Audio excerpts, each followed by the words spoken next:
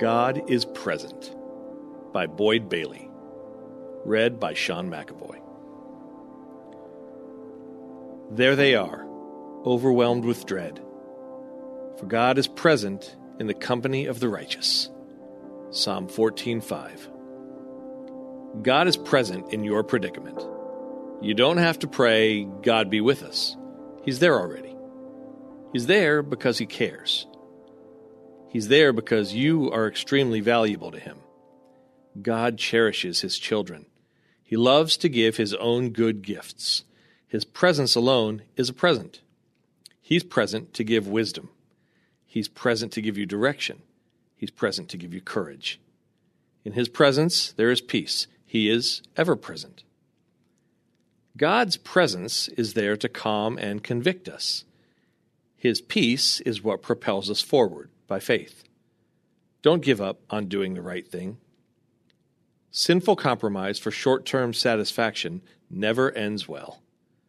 Why put your family at risk by running after forbidden fruit? God hasn't left you. He doesn't wink at wicked deeds. He's right by your side to see you through this sinful temptation. Indeed, the fruit of His presence is the fear of God. He reminds us to remain pure. How then could I, Joseph, do such a wicked thing and sin against God? Genesis 39:9. His presence is made manifest in a company of Christ followers. In community, the body of Christ is in full expression. Sin pushes us to seclusion. It's an illusion to think we can isolate ourselves from Almighty God, but in authentic community, there's nowhere to hide. In the presence of committed Christ followers, we feed our faith. Don't fight temptation alone. Tell someone. Stay engaged with the righteous. This is the presence of God personified. Stay in the presence of God-fearing followers. This time of engagement with others facilitates our alone time with our Heavenly Father. Stay hard after your Heavenly Father in solitude and prayer. His presence is inviting you into intimacy. Design your life around a daily retreat into His presence. Look into His face and feel His love. In His presence, He provides just what we need in the moment. Therefore, persevere in prayer without ceasing.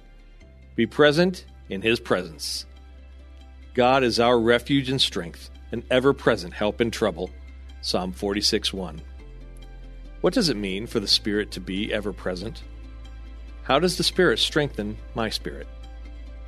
For more on God's presence, check out Genesis 4:16, Numbers 20, verse 9, Jeremiah 52:3, Matthew 28:20, and Hebrews chapter 1.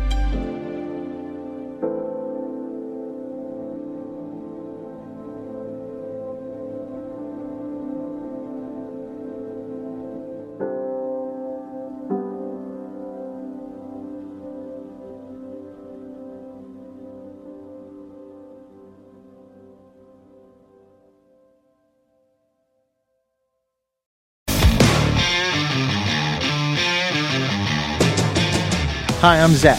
And I'm Randy. And we're from Salty Saints Podcast. We're a theology and apologetics podcast. We hope to better equip you to be salt and light for your community.